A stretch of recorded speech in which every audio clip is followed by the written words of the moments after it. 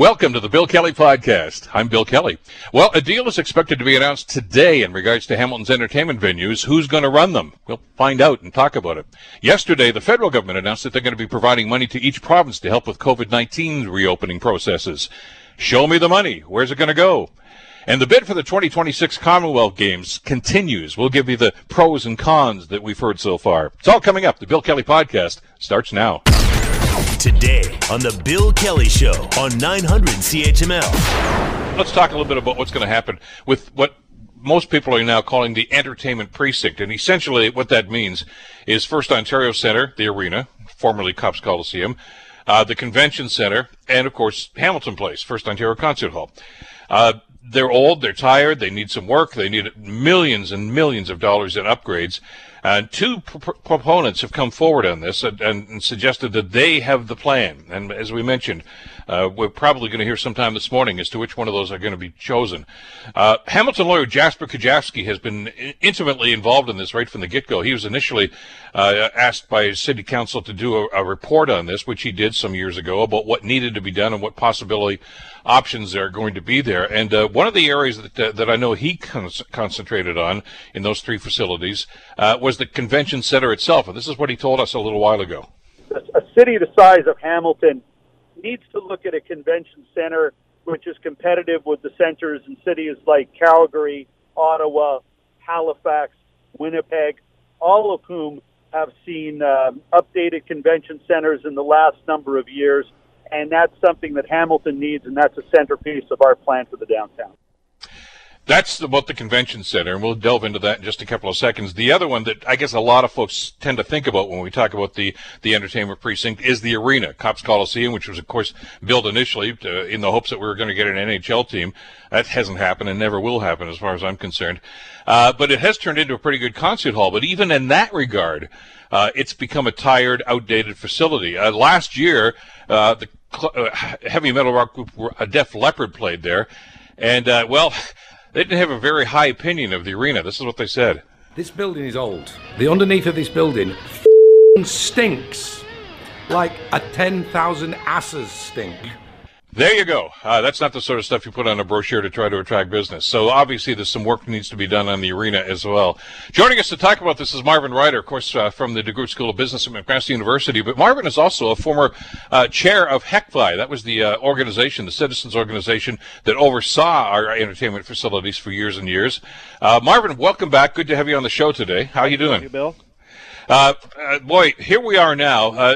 Just juxtapose that with the I guess the great feeling that everybody seemed to have when you were chairing this board, because these were essentially new facilities at that time, and there was a lot of hope about exactly how that was going to be transformational for Hamilton, wasn't it? Well, yes, and not to make me seem too old, but that was in the early 90s, 90 to 96 when I was involved with it, and back in those days we bid not once but twice on NHL teams. Right. Of course, the closest bid we got was back in 1990 with Ron Joyce, and we came ever so close. It was Ottawa that won that lottery at that time. But they were new then, and this is 30 years later. It's hard to say that out loud, 30 years later. And absolutely, it's not just Jasper, it's every consultant who's looked at those buildings said, you've got a fish or cut bait here. If you want to keep these buildings, they need a dramatic refresh, a dramatic makeover, or the alternative is to say, let's tear them down and do something else with that space. But trying to keep them going the way they are, take the arena, for instance, the ice-making equipment leaks, and it leaks quite badly into the soil. That's also caused problems with the cement. It isn't just a simple maintenance issue. It's a dramatic remake. And basically why we're going down this road is, do we use taxpayer dollars, or is there a chance to inject private sector money into this? So city staff were asked to investigate these two proposals, and they're both big numbers, Bill. One is from the Vrancore Group, a budget of around $200 to $250 million. And then the bigger one is the group, this is Carmen's, the Mercanti family, Leuna, Fengate, Meridian Credit Union, $500 million to to refresh these facilities, they did need to be looked at carefully, and we'll be curious to see what comes out from City Council in the morning. How would you prioritize these? I mean, of these three facilities, and again, we're kind of handicapping this, but because they do come as a package. The concert hall, which has been around for an awful long time, probably is okay. It's going to need a bit of sprucing up. The arena, major work needs to be done. The convention center is just so outdated from the time that, as you mentioned, when you were on the board and it was built. I've been to a number of those other cities. I've seen the new one in Winnipeg and Calgary and Ottawa and places like that, and we're not even in the same league. That may actually qualify, I would think, Marvin, as the one thing that needs to just, hey, okay, knock this thing down and let's get something better.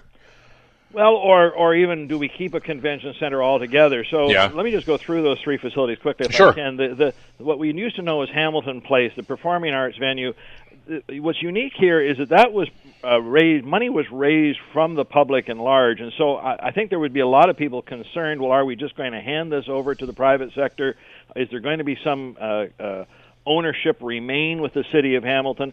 Its biggest problem, Bill, is a sprinklering system that is desperately needed in that facility, but it was never designed to have it at the time. How do you find the millions to do that? But it is on itself a sound building. The problem is programming. The love of ballet, the love of opera, the love of the Philharmonic Orchestra is not the same as it was 30 years ago.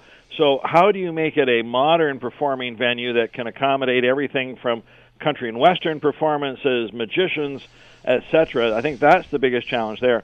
The arena, the problem is simply the physical plant itself. We have a tenant. They don't draw huge numbers, and when you try to put 2,500 or 3,500 or even 6,000 people in Copps Coliseum, the old Copps Coliseum, they get lost in a place that sits 17,000. Back in my day, we invested in a curtaining system to curtain off the upper bowl so it wasn't as obvious that the place wasn't full, but still, how do you come up with that? So I think that's a key component here. And then the big question mark is the convention facility. From the time Hamilton built it, every other major city in Canada suddenly built a convention facility. So where there used to be, let's say there were 7 major convention facilities, now there are 25 of them, and the number of conventions have come down, the number of days of conventions have gone down, the amount of spending in a convention has gone down. Conventions aren't what they once were. So if you're going to have a convention center, you need to have something that can, again, play with multiple uses, not just conventions, but say these multi-day trade shows like the Hamilton Food and Drink Festival, what have you. We need something that's scalable and expandable, can shrink down, go up accordingly. And that, oddly enough, in both of these proposals, I think is the biggest aspect of them. In one case, they're talking about building a new convention center completely on the site of the city center, the mall that the Eaton's people used to be involved with. The other one says, no, but we're going to do a dramatic refresh and add a hotel to it. Both of them see a couple of new office towers constructed, and so there's going to be a lot of interesting details that will come out to see which way the city wants to go on this. I want to get some perspective on this, and because I sat on the HECPRI board too. It was long after you were finished, though, when I was on city council, starting in 1997. And I think just around that time frame, the late 1990s, we as a city council actually put a proposal out to see if anybody was interested in buying in and helping with these facilities. And all we got was crickets. I mean, no response at all from anybody. Are you surprised at the great interest that seems to have come up from the private sector in this situation now? Well, I'm going to say yes.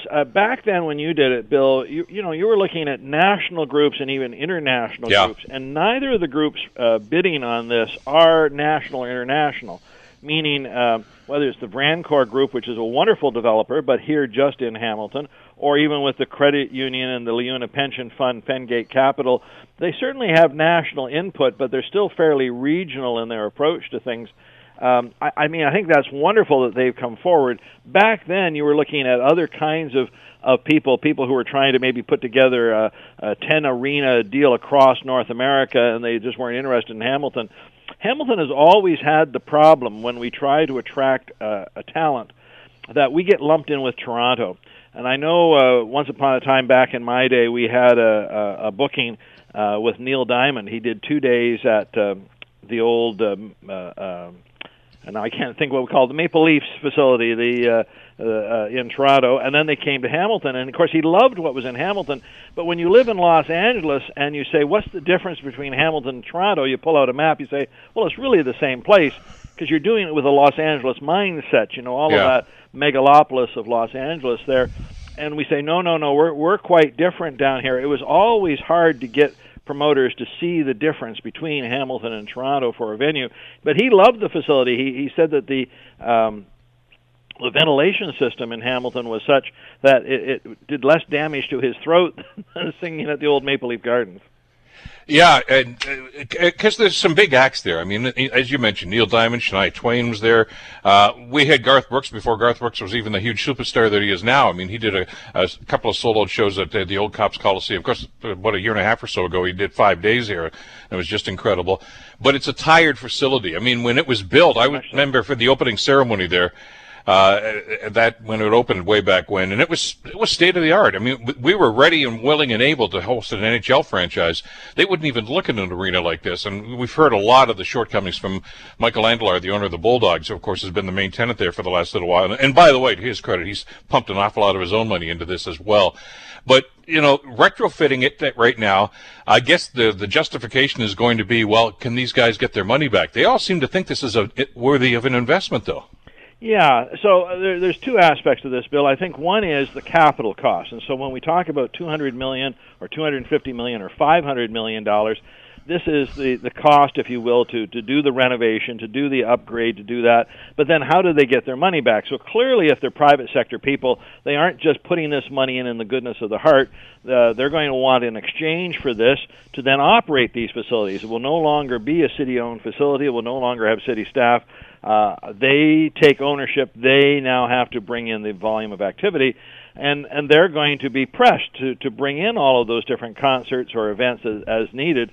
Now, keep in mind that the Carmen's group, who's involved with the larger project, has now had some experience running these.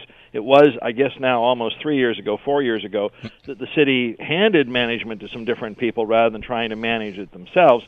So Carmen's has more experience on the ground. The Vrancor proposal worries me a little bit because they've not had any experience trying to fill these venues and bring in these kinds of activities.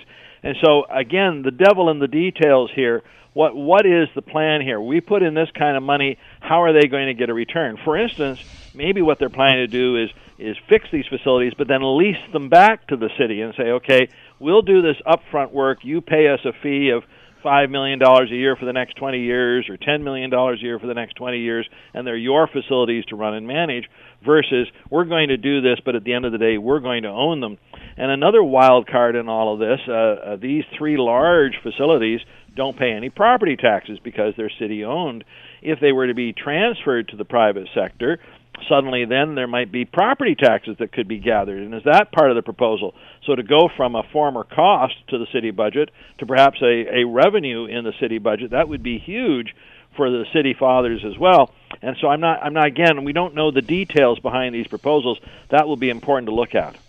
There's another element to this, too. Some years ago, and I think I've told this story on the show before, I had the pleasure of meeting the folks who were trying to bring football back to Ottawa at the old Lansdowne Park. And these were developers, of course, not unlike what we're dealing with here today.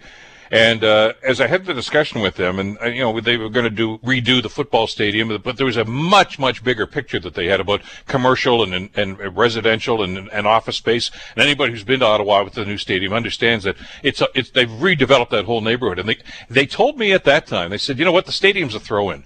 We'll do that. It's going to cost us some money, but we're going to get our money back because of all the other developments. Well, both of the proponents here, Marvin, are talking about office towers and other developments as well, possibly a hotel and things of that nature. Is that the goal? Is that the nugget here that these guys are really looking at? Well, I'm going to have to answer your question this way and say it might be. These proposals have not been made public, so obviously I've had no chance to read through them and comb through to find the fine details. But you're absolutely right. Both proposals do talk about additional buildings, office towers, in some cases hotels. One proposal, I think, had 2 office towers. So that could be the way they make some of their money back. And remember, again, the more people you bring into the downtown core, even if it is to work in the downtown core, the more there is a synergy here. In other words, people who who live downtown, work downtown, then want to recreate downtown, they're more likely to say, well, look, at the end of work today, let's get a bite to eat and go to that hockey game, or let's go to that concert afterwards, than if they travel back to a suburb or travel back to another town. Once they're in that other city, it's very hard to get them to make the return trip downtown. So that may all be part of the plan. And I also should warn you, I'm going to phrase it like that, warn you, that it's not clear to me that this is what I call the one fell swoop approach. In other words, it may be a $500 million project, it may be a $250 million project, but it might be phased. So there's a phase one development. Maybe that will focus on redoing the arena first. That'll make Michael Andlauer happy. And maybe the convention center is 10 years from now, or maybe the refresh of the performing arts venue is 10 years from now. Maybe those other office towers get built faster. And there's nothing wrong with that. I think that actually makes sense. To try to build 6 things simultaneously is a planning nightmare. But it also may be that we as they go through all of this, we'll hear, well, that first one worked and the second phase worked, but we're going to delay phase 4. We've seen that kind of thing before. So I think we have to, again, look through this with some detail to see what are the phases of these projects. Absolutely. Well, we're probably going to get some clarity, probably not everything we need to know, but some clarity a little bit later on today when they decide which one of these groups we're going to go with. Marvin, great to get your perspective on this. Thanks so much for the time today. Glad to be with you, Bill. Marvin Ryder from the DeGroote School of Business. You're listening to the Bill Kelly Show podcast on 900 CHML.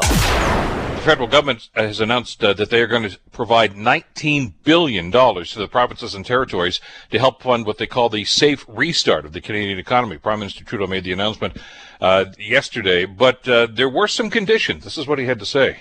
As part of this agreement, we've outlined 7 priority areas on which to focus our efforts, like increased testing and contact tracing, securing more personal protective equipment, and more support for the most vulnerable, including for seniors in long-term care facilities and nursing homes. Interesting about that particular aspect of this. Joining us to talk about how this all came down and what the ramifications are going to be is our good friend Richard Brennan, retired journalist with the Toronto Star, who covered Queen's Park and Parliament Hill for many, many years. Badger, thanks so much for joining us on the program today. I got to tell you, when I heard this yesterday, my first reaction was I'm surprised they did this, because the federal and provincial governments usually have an awful lot of difficulty getting together on any kind of funding agreement, but this one seemed to happen rather smoothly. Is it not so much as some of the other things have had in the past right now? Were you surprised that these guys were all on the same page? Well, it's always surprising when the federal government and the provinces agree on anything. But this has been in the background. They've been working on this for a while. This just didn't happen overnight. Mm-hmm. And so, at $19 billion, that is one big chunk of money. And, even with the riders that the federal government put on it, I mean, there is money there for municipalities. And just as an aside, I heard some municipalities and provinces say, but it's not enough. I'd like to one day hear a municipality or province say, yeah, that's good. That's just what we need.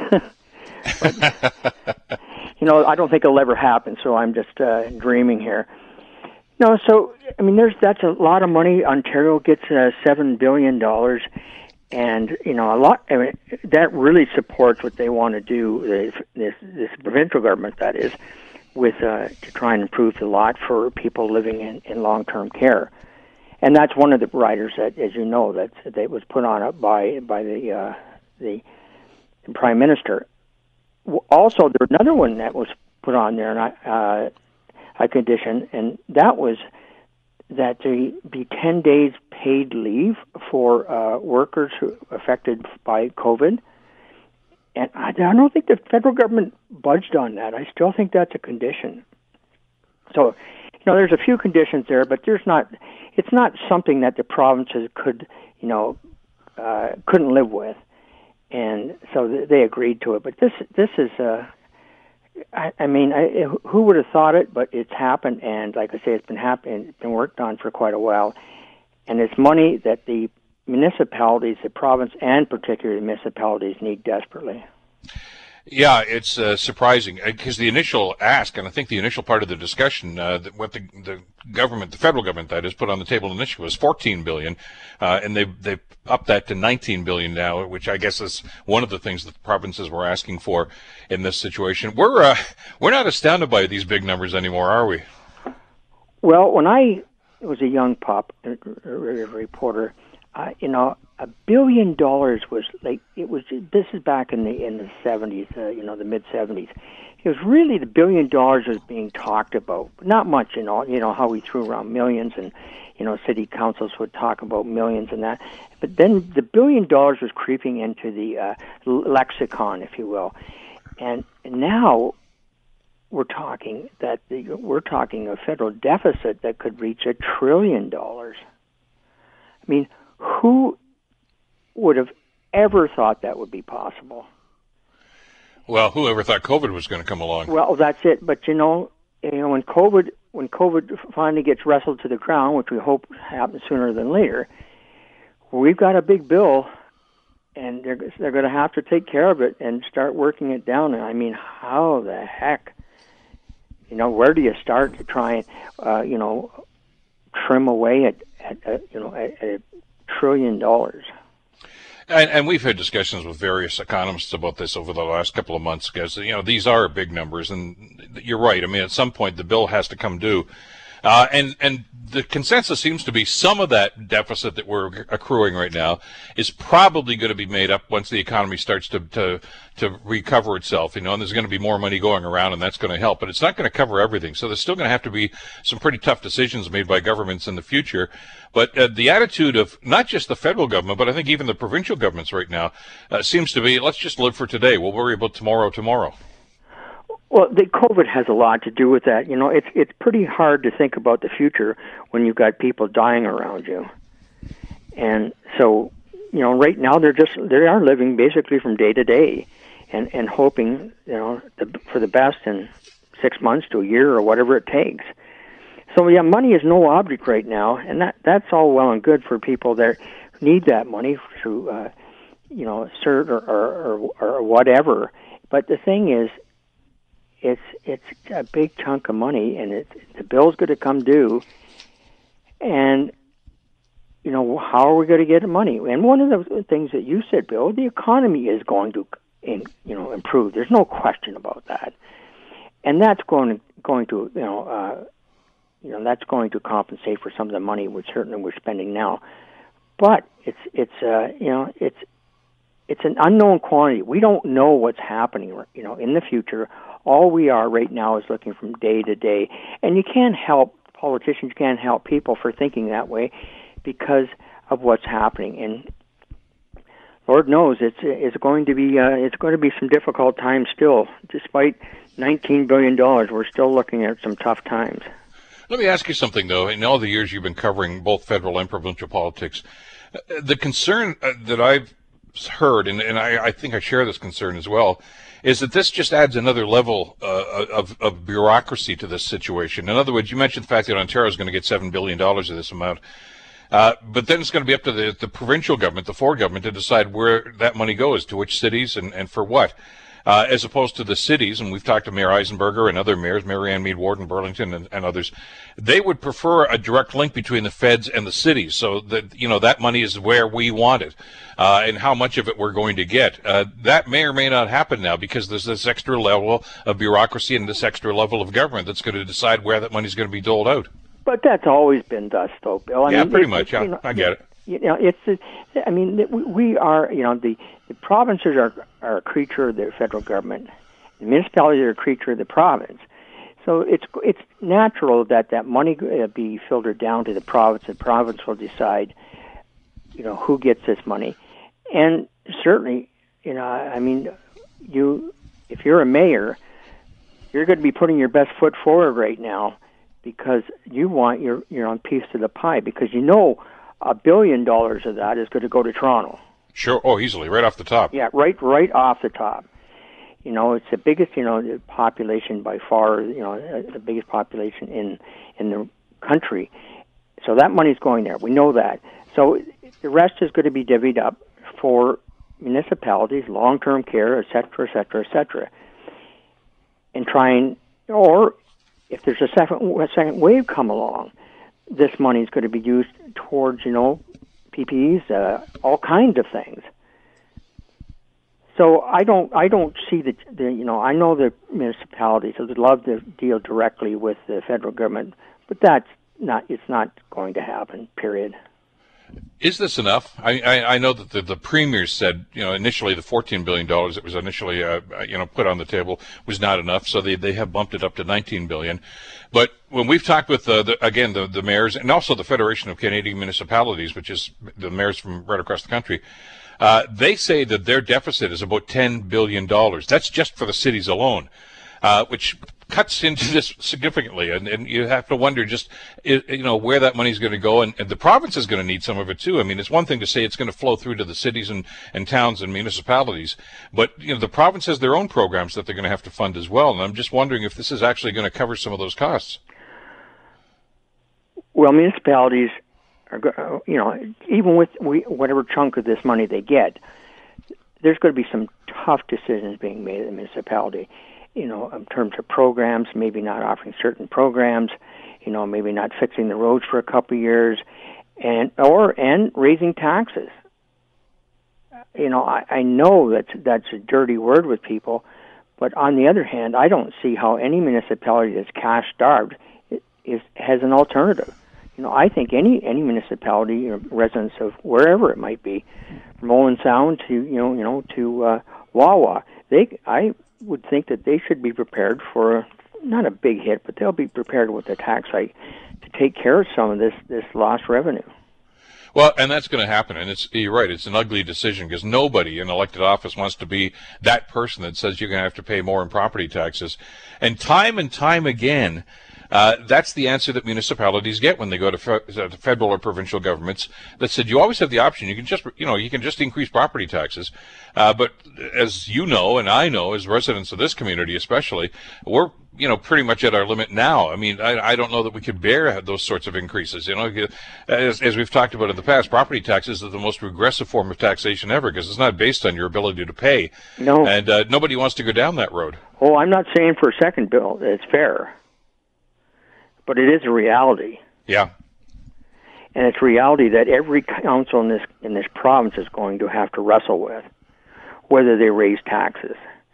They can trim here and there and, like I said previously, but, sometimes that doesn't add up to all that much. So where do they look to? And that'll be the residents of their specific towns and cities to pony up. And it might be just a marginal increase, but it'll, if there's a city out there that tells me, oh no, we're going to hold the line, and I would say to them, you're full of it. Yeah, I think that ship has sailed, this idea that, we're going to give you a 0% tax increase. I mean, we understand the costs here are significant. But, the other levels of government are going to have to be realistic about this as well. I mean, I can remember back in the day when Stephen Harper formed government, I guess it was 2006, one of the first things they did was, okay, we're going to reduce your federal taxes. Well, that basically means they're going to reduce the revenue that's going into the federal coffers, which sent them into a downward spiral. We had 10 years of deficit governments from that because they didn't bring in enough revenue to pay for the stuff that they wanted to do. And there's got to have to be, I think, some harsh realizations about exactly, what these governments are going to do, both federal, provincial, and municipal, to generate revenue. And they're going to try to find some quote-unquote creative ways to do that, but eventually it's going to come out of our pockets. Well, any government that tells you that, we're going to cut your taxes, your provincial income tax or whatever it is, and things will be just fine. They're living in fantasy land. We've already seen that. We've seen it so many times, where governments, say that provincial governments, federal governments say we're going to cut your taxes, and just like you said, Bill, you sooner or later have to pay the piper. That's all there is to it. Because there are two elements to that, you're either going to do less which some people, as you know, in a philosophical thing, oh, that's great. We don't want government in our face. But you know, maybe it's a program that you need. Maybe it's a program that somebody in your family needs. They're going to eliminate that because if they get less money, or as you say, they're going to start running into deficits. The problem that cities have is they're not allowed to run deficits. So, you know, they have no option when prices start to go up like this than to raise property taxes. Well, and I know that as of today, you know, as we sit here on the 17th of July, we're saying, well, do we really need to have that discussion? Well, we better, because, you know, this is going to happen sooner than later. But you saw in that omnibus bill, I think it's under the omnibus bill, that they're going to be allowed to run deficits for 2 years. Yeah. And, you know, hopefully they don't have to do that, but it is a bit of a cushion. But again, you know, you run a deficit for 2 years, sooner or later you're going to have to make it up. And hopefully that you can do that, you know, that the economy turns around, some companies, businesses move into your city and bring within, you know, give extra taxes. I mean, these are things you can hope for, but you can't bank on. Well, and which is one of the reasons why you have to look at money that's being put on the table, even if it's by other levels of government, and say, is that worthy of us going after it? And that's one of the decisions Hamilton's Council is going to have to make, of course, when it comes to this Commonwealth bid that we're going to talk about a little bit later on in the program. When you have a private sector entity or a bunch of them, or even federal and provincial governments that are going to say, yeah, we can help you with some of this infrastructure, that essentially means that the municipality may have to pony up some money, but they're doing it with like 30-cent dollars instead of 100-cent dollars because they're getting help from other levels of government. You have to waste something like that in situations like that. And again, we don't even know that yet with the Commonwealth bid. But boy, you need to explore this sort of thing and be kind of creative as to how you can generate revenue right now other than taxes. But is the Commonwealth bid going to generate? What's it going to generate? I mean, again, you hope it does, but there's no certainty to that. You know, there's an old expression, bread not circuses. You know, I mean, maybe this is a time maybe to think hard and long about holding the Commonwealth Games here. I mean, it'd be great. It's good for the city. It's good for the city's image, and you know, it brings a lot of attention to it. But is this the time to do it? And I'm not arguing one way or the other, but I mean, these are hard questions somebody's got to be asking themselves. Yeah, well, as I say, in the next hour, we're going to actually have a discussion with David Grevemberg, who is with the Commonwealth Games Federation. He's going to call us from the UK, and we'll try to get some clarity about what's going on and what's happened in past games, because he's been involved in a number of them. But that's that element of the discussion. But on a much broader scale, the fact that the federal government has stepped up here is in sharp contrast, frankly, to what we've seen south of the border, where, you know, governors and mayors in just about every part of the United States right now are crying for federal assistance to try to help them with some of this stuff. And basically, the Trump administration has said, you guys are on your own. Thankfully, in our situation, in our circumstance here, the federal government seems to have stepped up and said, well, you know, we're going to help you out of this. We'll worry about the bill later, but let's just get everybody back on their feet. Build the wall, Bill.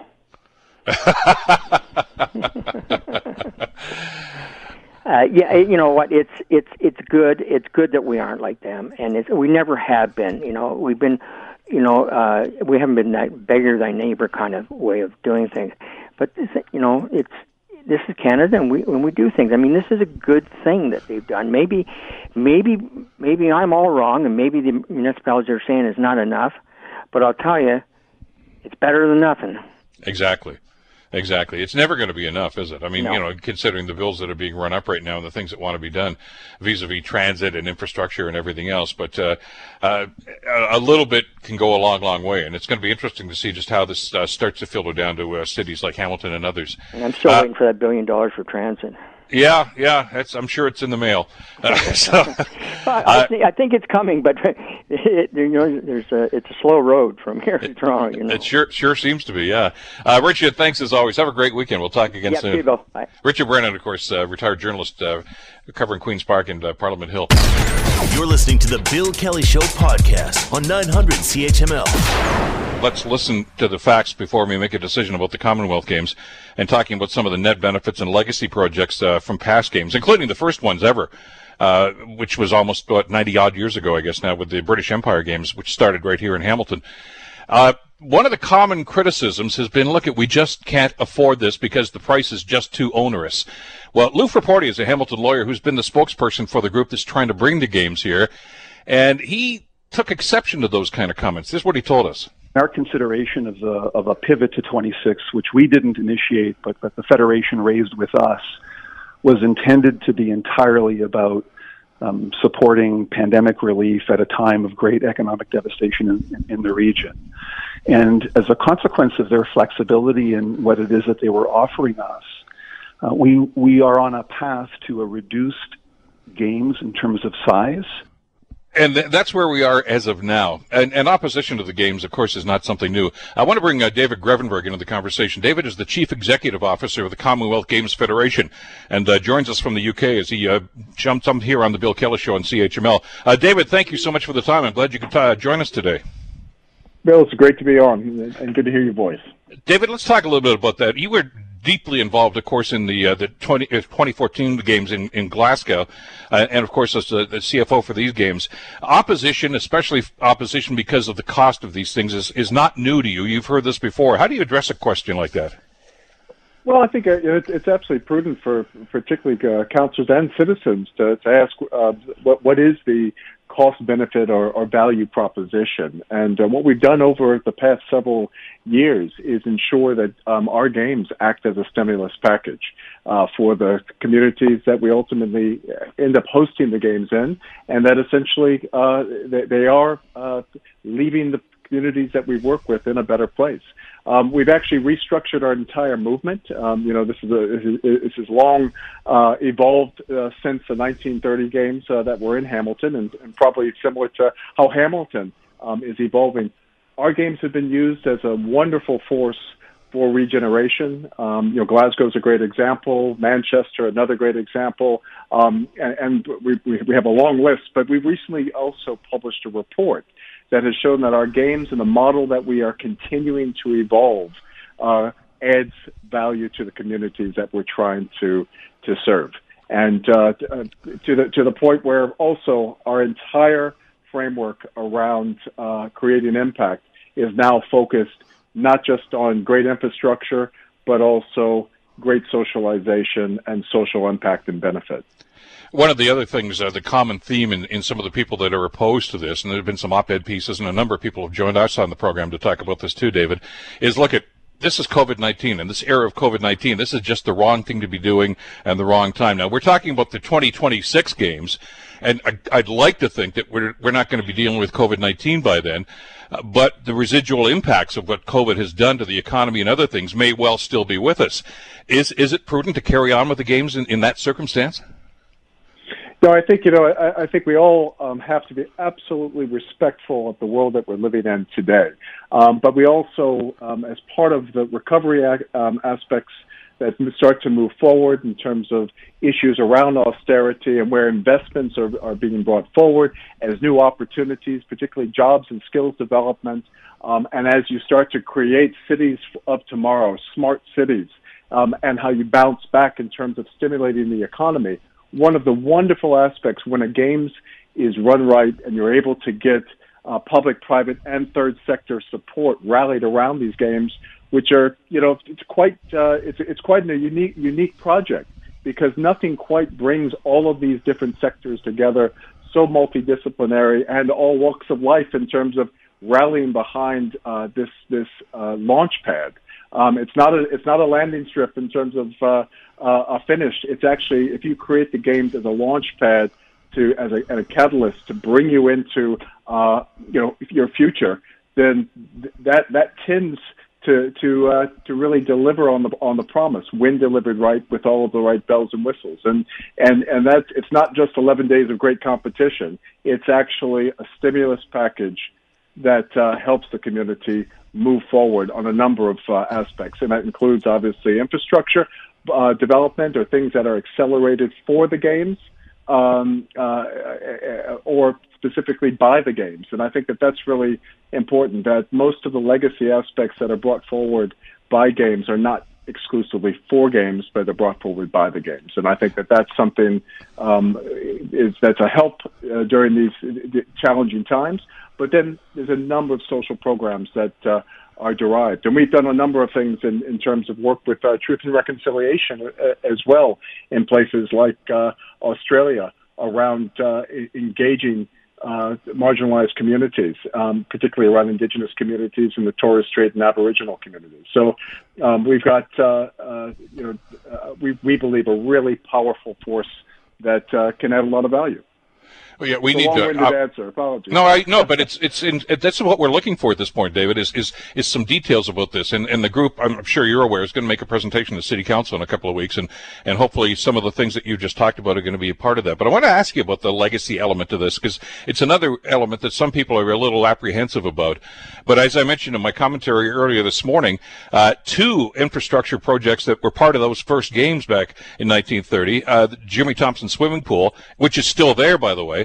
And I said, that's part of the legacy. How many hundreds of thousands of Hamilton kids have swam in there, competed in there? The stadium, which was just replaced a few years ago, I used to go there for track and field meets when I was a kid. I played high school football there. I mean, these were parts, and for generations, parts of the Hamilton legacy. That's one of the hallmarks of these games, isn't it? Yeah, world-class and community relevant. And that's the critical, is that you don't just plan for the games, you plan for the community. And the games benefit, and the games have the privilege of accelerating these pieces. But if you plan right and you do it at the right scope and scale, and we now have a track record of a number of games where our cost-benefit ratio is up. We're actually just continuously and consistently delivering values to the communities and the people that we serve. And we really see it. We really see it as a service to society games. And that's really what we're about. And Commonwealth Sport Canada and the team that you have in Hamilton are really supporting that vision and mission. And we're doing that around the world. So, whether it's our youth games, we brought our youth games to Samoa, we brought our youth games to the Bahamas. We've had to reschedule our youth games in Trinidad and Tobago because of COVID. But, what we're trying to use is the power of sport to make the world a better place. And, our games, the place of origin is Hamilton. Hamilton's journey since 1930, our journey since 1930. We see this as a great opportunity to reconnect and build a great future. David, let's talk a little about that, because it's another area of concern for some of the folks that have some questions about this. The initial bid, the initial idea here was 2030, the 100th anniversary of the games. As Lou Fraporti has told us, they pivoted to 2026 in conversation with you. Why the move? Why to 2026?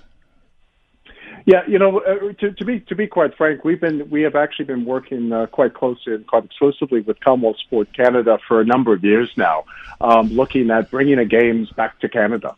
Obviously, the last games were Victoria 1994, which were also a resounding success and had some really iconic moments in Commonwealth sport.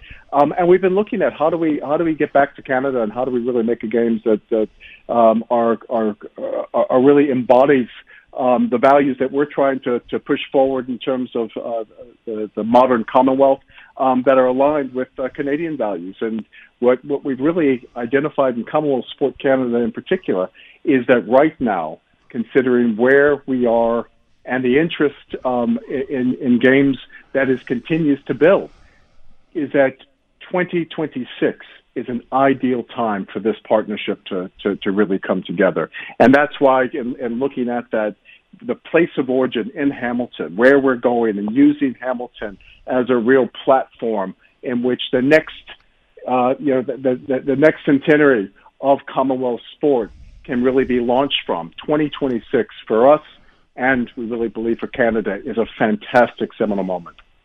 David, we're looking for specifics, and at some point we're going to get to a place where you're going to have to get a commitment from this city and from this group. When is that date? Do you have a ballpark idea as to when you'd like to get some definitive answers? Well, we're obviously cognizant of the current situation, but we're also cognizant that time is ticking to 2026, and we have plenty of time right now to really, with the availability of venues around some of the plans and what we understand in terms of potential projects that could be accelerated by this ambition, we really are looking within the next couple of months to really get a firm commitment to where we're going, and if Hamilton's going to be a partner on this journey. So, end of September, we'll be looking for a yes or no then? Yeah, I mean, we're really looking as soon as possible to get. I don't want to put a definitive date on the decision, but I do want to say that the sooner the better, because it allows us to start really moving forward, and also allows both Hamilton and Canada to benefit from our games in Birmingham, which will be the next Commonwealth Games in 2022, and of course, that connectivity as well in terms of transfer of knowledge, collaboration and partnership, and also trade and investment. David Grevemberg, Chief Executive of the Commonwealth Games Federation. David, thank you so much. I know you're a busy guy over there, and as you're getting ready for the next games in just a little while here, but hopefully we'll be talking again about the Hamilton bid sometime in the future. We do appreciate the time today. Thank you so much, Bill. Have a great weekend. Take care. David Grevemberg from the Commonwealth Games Federation. But as we said, there is opposition to this, and there has been since the first day that this was announced that Hamilton was going to try to pursue this. Included in that opposition is an online petition against bringing the games to Hamilton.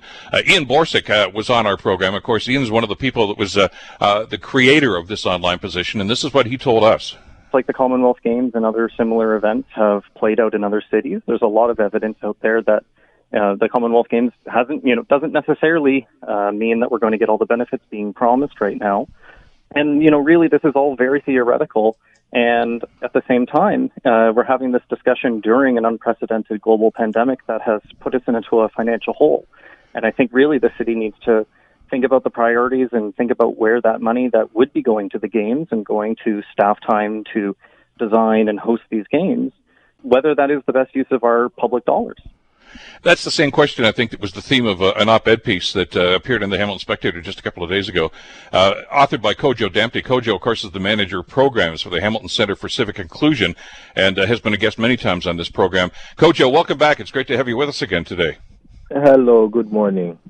Read with great interest your op-ed piece the other day, and the takeaway I got from that is, this is just the wrong time to be even thinking about this. Is that a safe evaluation of what the message you were trying to get across?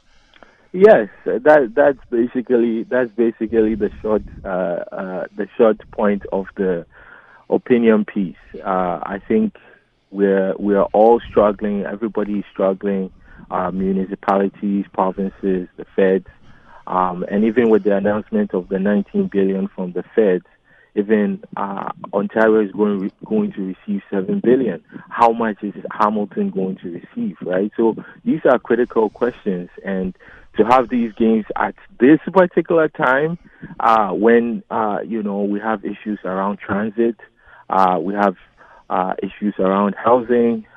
So these are the questions that we're posing, and I think it's important for council to also ask those questions as well. And certainly people in the community, as you have done when you've been on the program in the past. Is it the timing of this, Kojo? Is it just because this is because of COVID and because of, let's talk about transit. You talk about public transit, for instance. We don't know what's going on. I know there was a task force that apparently have made some recommendations and some suggestions. The province hasn't acted on that. Are there just too many question marks for you right now? Yeah, there is just so many question marks. Look, last week, our chief medical officer presented to council and was asking for $2 million to hire contact staff members that could do contact tracing. And some councillors were like, look, $2 million is too much. Are we getting money from the province? Can we ask money from the province to augment some of these funds? So our city can even spend $2 million on public health, and yet we want to invest hundreds of millions into games that won't even address the current issues that we are in. So those are the critical questions that need to be asked. There is the possibility, and because there's no commitment at this stage, but there is the possibility, of course, of money from federal and provincial governments. That's what they've done traditionally with other cities, that have held, whether it's the Olympics or Commonwealth Games or Pan Am Games or whatever the case might be. Does that sway you one way or another? There could be some influx of dollars here for some of these things like affordable housing. And let's face it, if they're going to have to build an athlete's village, invariably, where that's happened in the past, that has turned into affordable housing for people, which would be a net benefit for the city. And that's only one element of this, but is there a body of work or some of those details that may come forth in the next couple of weeks that might sway you one way or the other? Well, we'll see the details. I haven't seen any details, but no, neither have I. So from what we know and what we've seen, I think that's why we are asking these questions. And even if there was money from the Fed and the province, right, the same question applies. That is still taxpayers' money, right? That could go to augment current critical needs. Right? Like even CERB, even money for businesses that are struggling. If there were to be a second wave, most people have said, look, if businesses were to close down, there are some that were teetering on the edge of actually being extinct, right? So when we are talking about, the benefits of gains, right? We're not saying that there aren't any benefits. There might be some, but at this current time where people are struggling, where we have a public health pandemic on our hands, where we need contact tracing, where we are asking people to wear masks, where the limitation of crowds, right? That is also a thing, right?